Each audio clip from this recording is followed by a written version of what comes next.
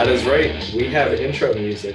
And if that didn't play, then I am technologically deficient. Yeah. What are we talking about today, Nick? We're going to be going over our breakouts, our sleepers, and our busts for the 2022 fantasy football season based off of the running back position. We picked two for each, and Colin, do you have anything else to add before we start? We should probably welcome in everybody to the WAGNY Fantasy Football Podcast. Yeah, we should probably say that. Follow us on Twitter at WAGNY Fantasy. Visit our website at www.wagnyfantasy.com. Let's get back to it. So we're talking about our running back, who we think is going to break out or better their ADP by quite a bit, substantially. That kind of ties into our bold predictions, I guess.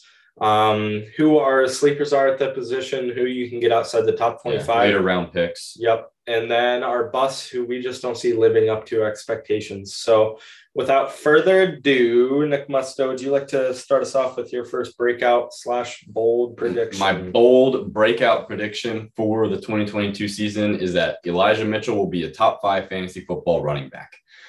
He's being drafted at the 23rd as the 23rd running back off the board. I think that is absurdly low. I've been high on this guy since the moment he took over the starting role in San Francisco. I don't know how you can ignore a San Francisco running back, throw him at an RB3 spot almost.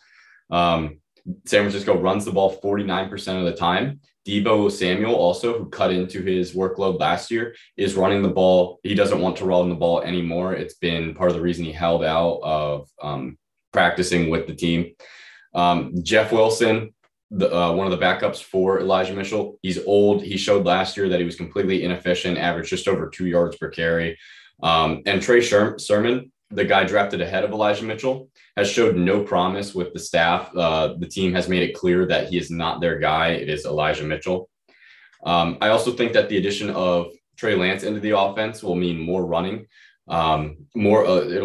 Defenses will have to watch Trey Lance because he is mobile, unlike Jimmy Garoppolo. How can you get more rush dominant than like number 3 in the league last year? I think it'll happen with a quarterback who is prone to run the ball. Do you think the loss of Mike McDaniel, their offensive coordinator / longtime run game coordinator, is going to impact Elijah Mitchell at all? No, I think it's kind of the bread and butter of the San Francisco 49ers. They've always been a run-first team, and I don't see that changing with now having a quarterback under center who is he is going to be in his second year, but he really didn't play much last year. A rookie, pretty much. Yeah, he's basically a rookie, and he's a running quarterback. He can throw the ball. He's got one of the strongest arms, but he is a rushing quarterback. He's athletic. He's going to need more bailouts when it comes to passing because he may not be able to read the field as well as Jimmy Garoppolo can because he's younger. Jimmy Garoppolo was seasoned. So this could mean more bailouts, dump downs to Elijah Mitchell, increase that receiving game. In 11 of his 14 starts last year, Elijah Mitchell had 17 plus carries and 20 plus in 6 of those starts. Those are great numbers for a rookie. The most by any San Francisco running back over the last 5 years. Yeah, I think they might have found their guy if he can stay healthy. He was on and off the field occasionally last year. But he did get some use in the receiving game. JaMycal Hasty took a little bit away from that. But again, he's also just getting older and injury prone. So I could see Elijah Mitchell taking more of that receiving game as well. He caught 94% of his targets last year, which is a high number, but for running backs, it's usually fairly high because they aren't going downfield that far. Plus. Yeah. So you see the stars aligning for Elijah Mitchell to become top 5. I see him cutting apart defenses. I watched him last year and he was just a good running back. He could do 3 downs. He wasn't necessarily asked to do 3 downs, but I think that may happen this year. He's going to be on the field more. I think they found their guy, and I think drafting him at the 23rd running back off the board is insultingly low. I would love for him to be on my RB3. Yeah. I don't know about RB2. You're looking at the ADP of 23. I don't know if I trust him as my RB2. I do agree there's some upside there. Top 5, okay.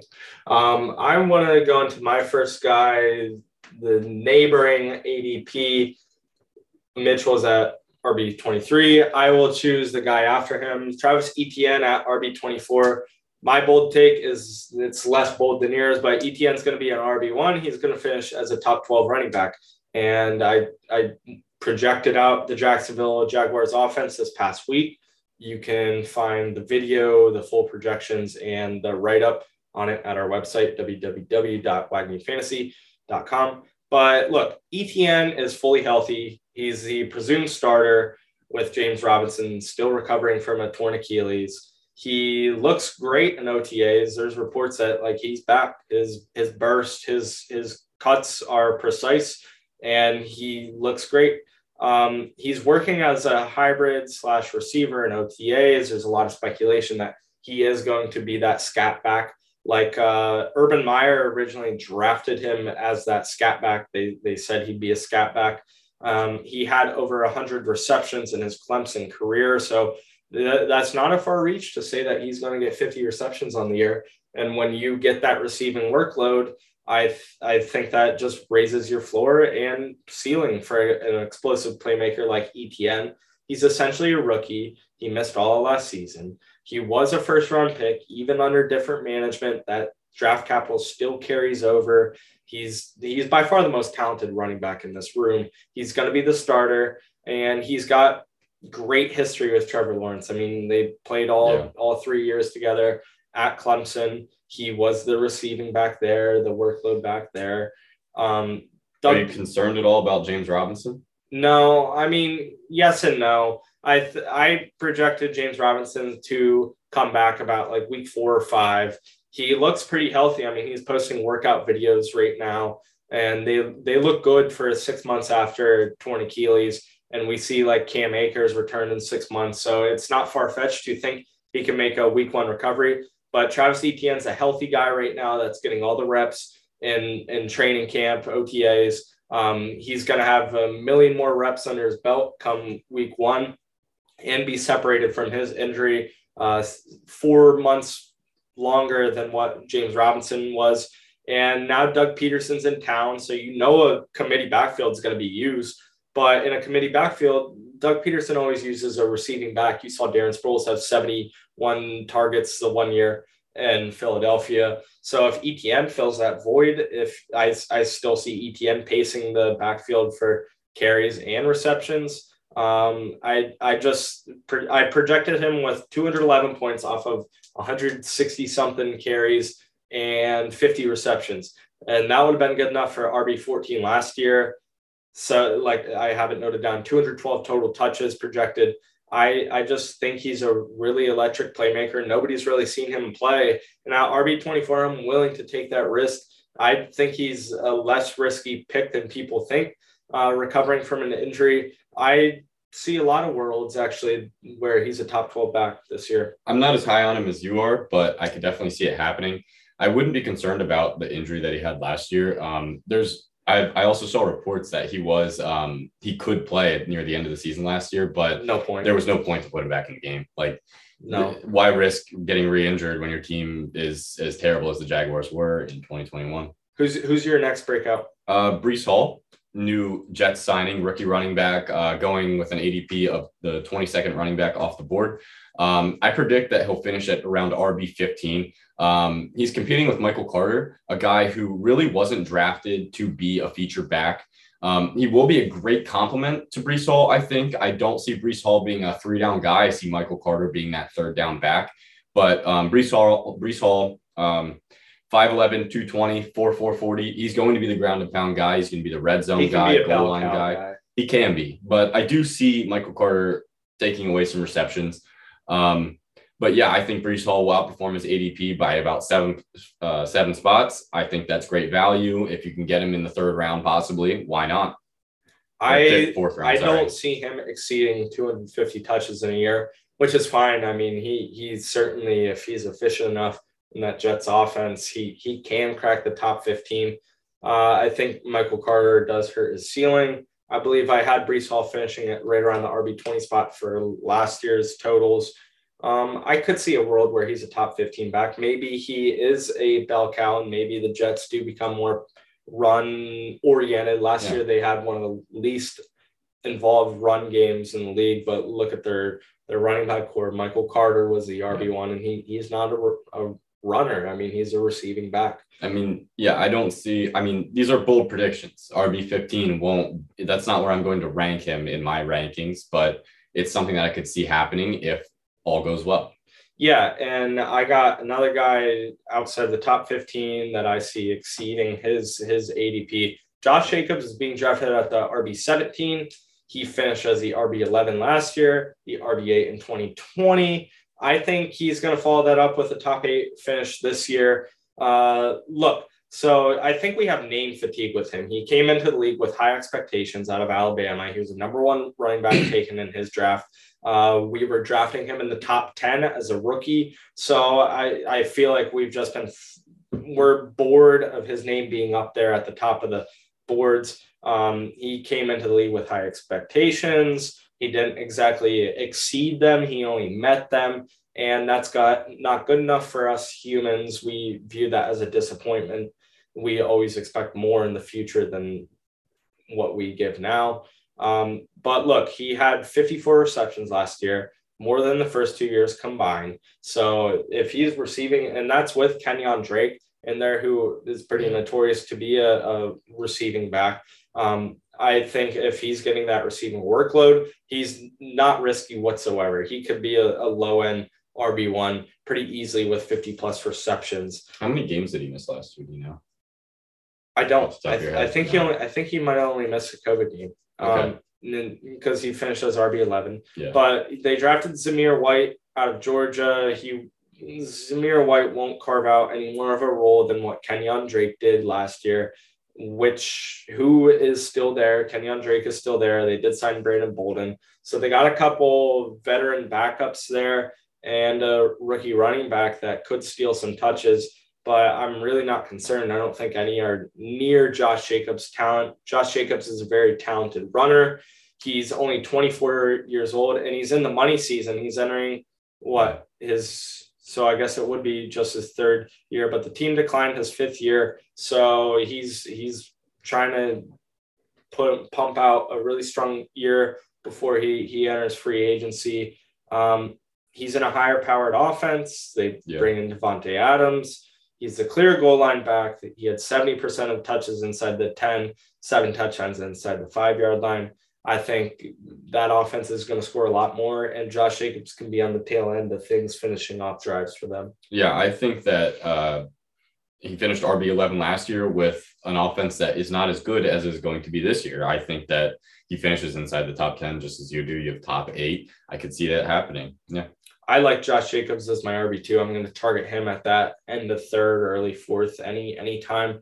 Let's switch it over to our sleepers, and these are guys outside the top 25 that we think are very valuable. Yeah, my first guy on my list is A.J. Dillon. He's going as the running back 29 off the board. After his rookie year in 2020 to this 2021 season, he saw a 75% increase in touches. It really was it wasn't predicted that would happen. Aaron Jones was the guy before this season started, and then you see A.J. Dillon just emerge out of the woodwork. It was frustrating as a Jones owner. Yes, it was. Also, no Devontae Adams means the Packers rely more on the run game, and I think the run game will be dominated by A.J. Dillon. Aaron Jones will see more of the receiving work, but I could see what's dominated. What's dominated? Dominated as in he has more than 50-50. I think A.J. Dillon's 60-40. I mean, he had like 55-45. I could see 60-40 is probably where I'm projecting them to be. Dominate may not be the best diction in that situation, but I think that he wins the workload based on the run game. I think Aaron Jones still gets his in the run game, but is used much more in the passing game. However, we've seen that A.J. Dillon can catch the ball. In Aaron Jones' absences last year, he was a beast. He was a set it and forget it guy in your lineup. I could also see A.J. Dillon taking more of the goal line role. He's a big guy. I don't have Quadzilla. His weight. Yeah, Quadzilla. He's huge. Aaron Jones is uber efficient on his touches, and he does score touchdowns. But when they're on the 2-yard line, it doesn't make sense to not hand it to A.J. Dillon in those situations. He did have 34 catches last year, so that does prove that he's still used in the receiving game. And I think that 29, he could finish much higher than that. Yeah, A.J. Dillon, so I think both him and Aaron Jones are more discounted than they should be. I think they both Aaron Jones finished as RB10 last year. Dillon was like RB23. I don't see them finishing lower than what they did last year. I mean, you talk about Devontae Adams being gone, MVS being gone as well. They really don't have any wide receiver one. I mean, Allen Lazard's probably going to be that guy due to trial and error and process of elimination. But I think Aaron Jones is going to be used more as that scat back. He's going to be heavily involved in the receiving work. You saw in the last game last year, playoff game where they lost to San Francisco and ended their season. Jones had 9 catches for 180 yards. He's dangerous in the open field. I think they're going to try and get him in the open field in the receiving work. I do see A.J. Dillon taking over the majority of the backfield touches, though. And I think at RB29 in an offense with Aaron Rodgers in Green Bay, relatively strong lineup. They're going to get Bakhtiari back, their long-term tackle. I see A.J. Dillon as a near top 20 running back. Yeah. I don't want to discount him outside the top 25 at all. I'm going to go down a little further into the rankings, and I will choose a guy that we mentioned in our last podcast. The counterpart to Javonte Williams, Melvin Gordon, is going at RB37. And I don't see a world where he finishes outside the top 30. He finished as the RB21 last year. In 16 games, he split 50-50 with Javonte on the ground. Javonte got a slight advantage throughout the air. Listen, Melvin Gordon, he's 29, but that really doesn't matter. I feel like he's an ageless running back at this point. He's had 9+ touchdowns in the last 6 seasons. Denver's a much higher powered offense with Russell Wilson in there. They're going to get to the goal line much more. And Gordon had 9 more red zone touches than Javonte, a slight advantage when they get close to finishing drives. I see him scoring double-digit touchdowns again, and the split will tilt in Javonte's flavor. Wow, flavor. Yep. Favor. That's that Mile High flavor, you know. Yeah. Javonte, if he has a 60-40 split, Javonte Williams getting 60% of the rushes, Melvin Gordon 40%. He's still a top 25 back last year. Mel Gore, he's going to be there. And at RB37, if you're getting him as your 4th running back, you should be happy. You know you're not going to get a guy that's going to finish inside the top 15, but you're going to get a guy that could score a touchdown pretty much every game next year. Yeah, I'm not too sure how much the addition of Russell Wilson will change their usage. I doubt it really affects them, though. They run it less, but they score more. And Melvin Gordon's prominent role around the goal line, I think that offsets each other. Yeah, I agree. So I'll move on to my next guy, Kareem Hunt, being drafted as the number 30 running back off the board. Each of our guys that we have in our sleepers, they're all part of running back by committee offenses, which is interesting because we talked about this earlier in the year. There is value in running back by committee, and it needs to be recognized. And this guy, Kareem Hunt, he's been a great running back for the past 3 seasons, and he's going way down there in drafts. And he always finishes very high. In 2020, he finished ahead of Nick Chubb at RB10, and Chubb was at RB11.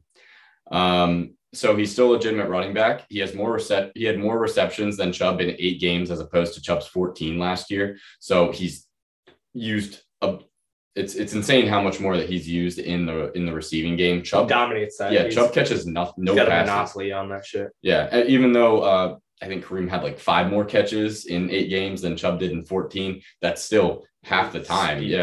Speaks volume. So in the last 3 seasons, he's averaged 12.7, 13.7, and 13.8 points per game at the end of the season in full PPR.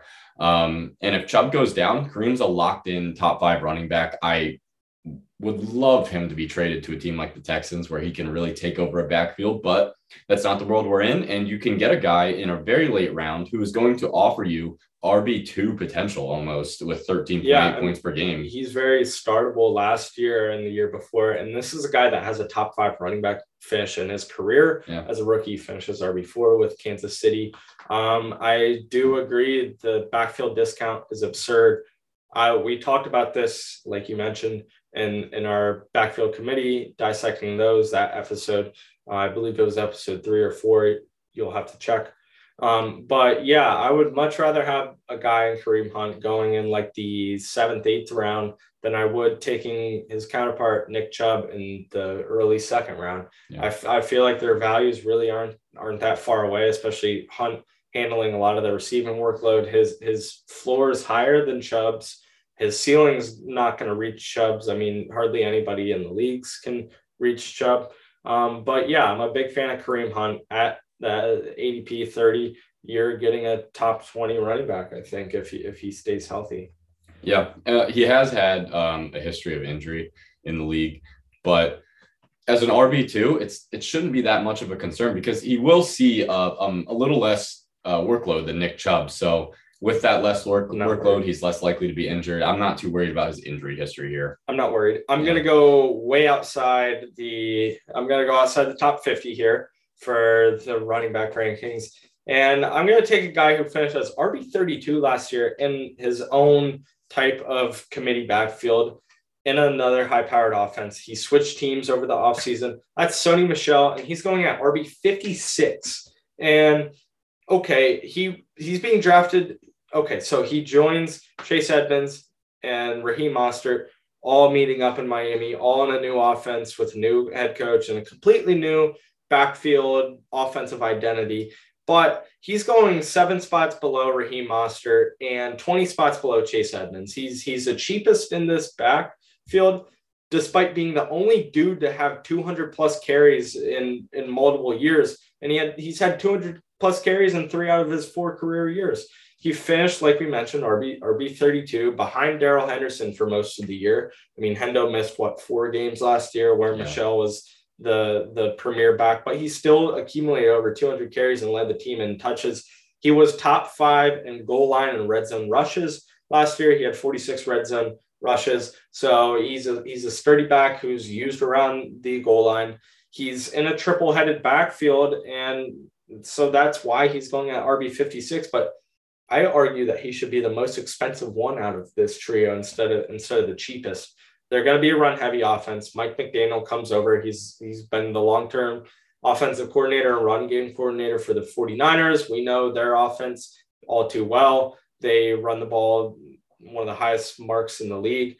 In a run-heavy offense with an improved offensive line, we brought in Connor Williams out of Dallas and arguably the best tackle in the game in Teron Armstead. Opportunity will be there. They're going to score a good amount, maybe not on the pace of the LA Rams last year, but they're still going to be a machine as an offense. They got too much talent to not be. Opportunity will be there near the goal line. And if I'm Mike McDaniel looking at the sideline, I see Chase Edmonds, Raheem Mostert, Sony Michel stand next to each other. I'm going to look at the densest motherfucker out of that 3, say, get in there and run the damn ball in. That's Sony Michel.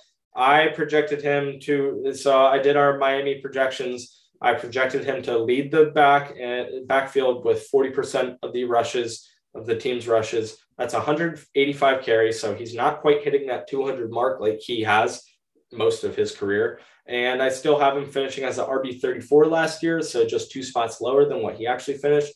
I think he's right around RB35. And this is a guy not even being drafted in most leagues. So I will take Sony Michel in one of the last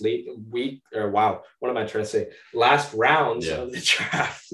Jeez, it's been a long morning. Yeah, I'm scared of this backfield, but if there's one guy in it that I think is going to take it over, it's Sony Michel. Mostert and Edmonds. Mostert's your change of pace. Edmonds is your receiving back. Raheem Mostert's only on this roster because Mike McDaniel's the head coach. Yeah. If he didn't have his buddy being the head coach, he wouldn't be on a roster in the NFL right now. He's too injury prone. He's getting up there in age, believe it or not.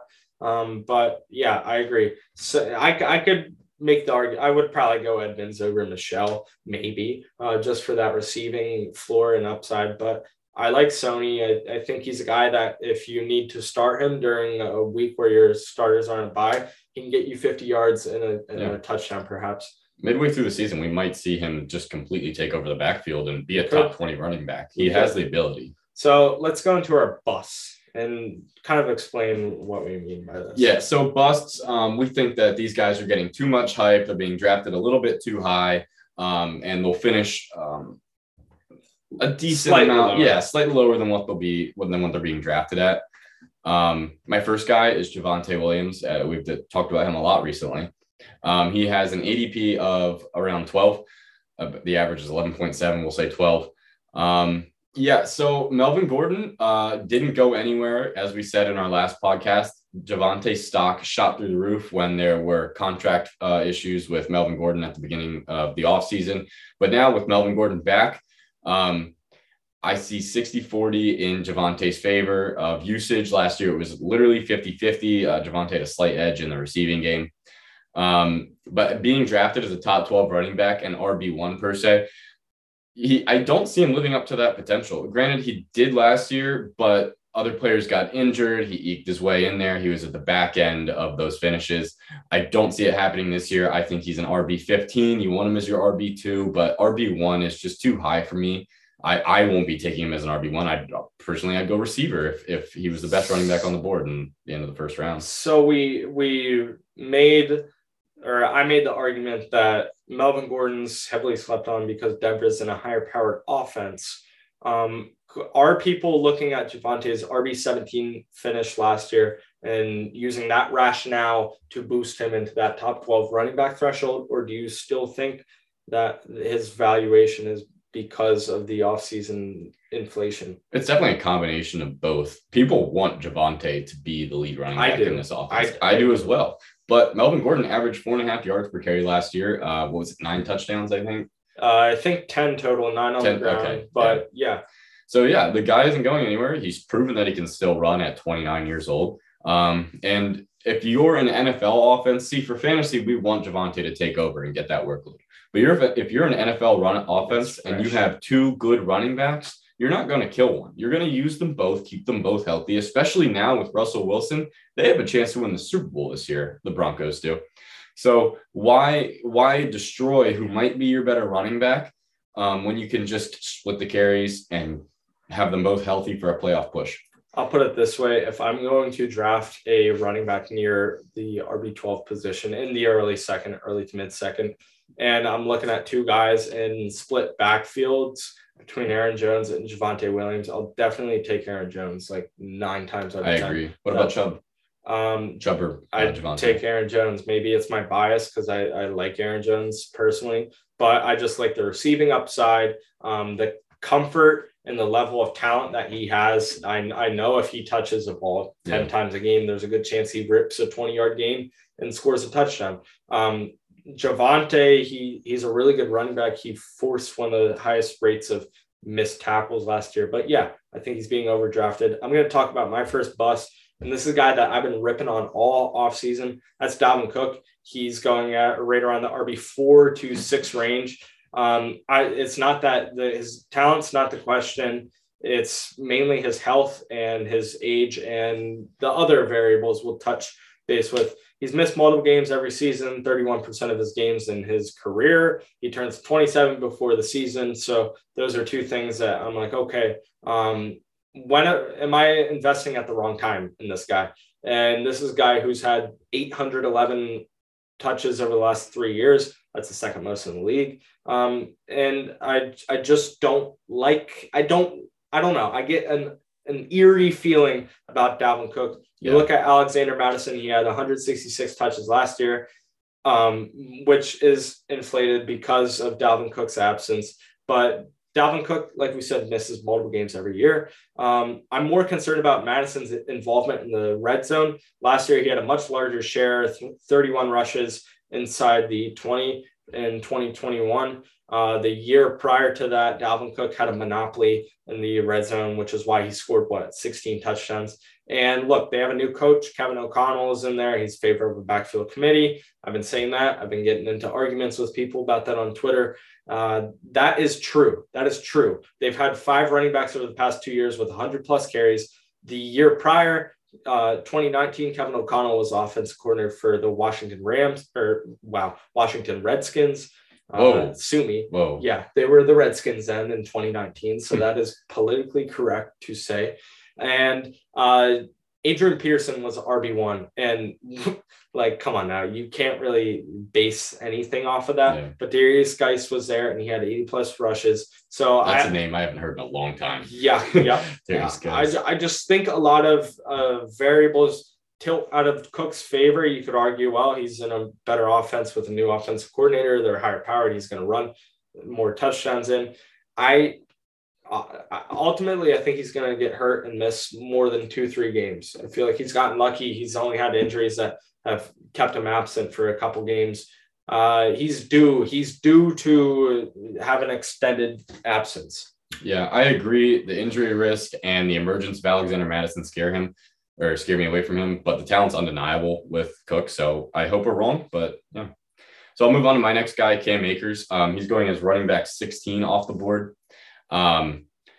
He's coming back from an Achilles injury that he returned from at an alarming rate. He recovered, I think, probably the fastest of all time from an Achilles running back. Baby. Yeah. But once he came back, he was extremely inefficient, 2.3 yards per carry after returning. That's very concerning. Do I see him averaging 2.3 yards per carry next year? No, I think it maybe rises a bit, but if it rises by 1.5 yards, that's still not good. You want him above that 4 mark. It's alarming how bad he was in the playoffs. Yeah, it was insane. So yeah, I don't see him finishing near the RB16 spot. I could see him becoming the running back 2 for this team. I could see Darrell Henderson taking it over after Akers shows that he is not that guy anymore. He's no longer efficient. Achilles kill running backs. Marlon Mack, Deontay Foreman tore Achilles and became irrelevant. We did see a little bit of Deontay Foreman this year because of Derrick Henry's injury, but he wasn't good. Foreman's the only dude to return from a torn Achilles that I've seen actually run the ball with some sort of a little bit of power. Yeah. Efficiency. So I think that decrease in efficiency, if it continues into this next season, it's Hendo season again, and Hendo takes over the number 1 role. And Cam Akers, you wasted a 2nd round or a 3rd round pick on him, and it was useless. Yeah, this is a guy that I've been avoiding in all drafts. I don't want him as my RB2 just because his range of outcomes. I can see some people are saying he can finish top 5. Others like us are saying he can finish outside the top 25. So he's got a wide range of outcomes, a lot of volatility and variance with him. It's a guy that I'm going to avoid, and I will probably fade him and take Darrell Henderson towards the end of the draft. And you can make the claim with Dalvin Cook and Cam Akers. You can use the backfield committee. You can connect it due to Los Angeles. The offense coordinator was Kevin O'Connell. Now he's over in Minnesota, but everybody is either arguing 2 things.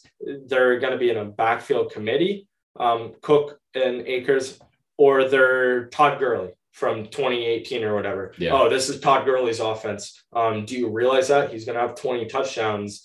I think it's a backfield committee, but we'll see. And I'm going to mention another backfield committee guy as my second bust, and that's Antonio Gibson, who's being drafted at the RB18.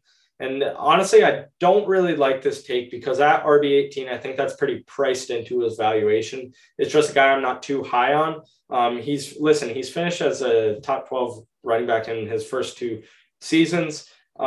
So like his pedigree is pretty high, but I feel stale about Antonio Gibson. He's got J.D. McKissick in the passing game, who missed 5 games last year, but still had 1 more target than Gibson.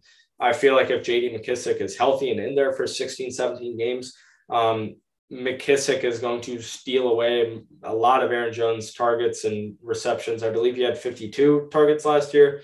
I feel like with McKissick in there healthy throughout the season, that figure is more like mid-30s. McKissick is much more efficient in the air game, so he's definitely the receiving dominant back. Brian Robinson was drafted out of Alabama. He is in there now, and Ron Rivera likes the committee backfield, and he likes Brian Robinson. He's been pretty high on him. He's been vouching for him. Robinson could skim that goal line work that Antonio Gibson has dominated recently.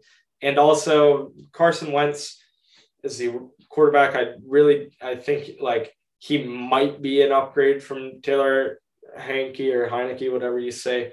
Heineke? Yeah, Heineken. But Carson Wentz he remains incapable of keeping a balanced attack. He's a putrid quarterback, honestly, as in the NFL. I don't see him keeping offenses on their toes. I think they're going to load up the box once again against Antonio Gibson. His points are going to be hard to come by. I'd take David Montgomery, J.K. Dobbins, Breece Hall, Elijah Mitchell, Travis Etienne, all over Antonio Gibson there. I completely agree. One thing I'd like to say about Antonio Gibson, he was a receiver in college and he doesn't catch the ball in the NFL. It's confusing. I don't understand it. JD McKissic does it instead. But will we ever see that? I don't think so. And that just hurts his value even more. No floor. So those are our bold breakout predictions. 2 guys that we see busting compared to their ADP, and 2 sleepers outside the top 25 for Nick, outside the top 35 and even 50 for me, where you can find some good values at. There you go, folks. Yep. Thank you for listening. This was the Wag Me Fantasy Football Podcast. Follow us on Twitter and TikTok at Wag Me Fantasy. And that is all for today. We'll see you next week.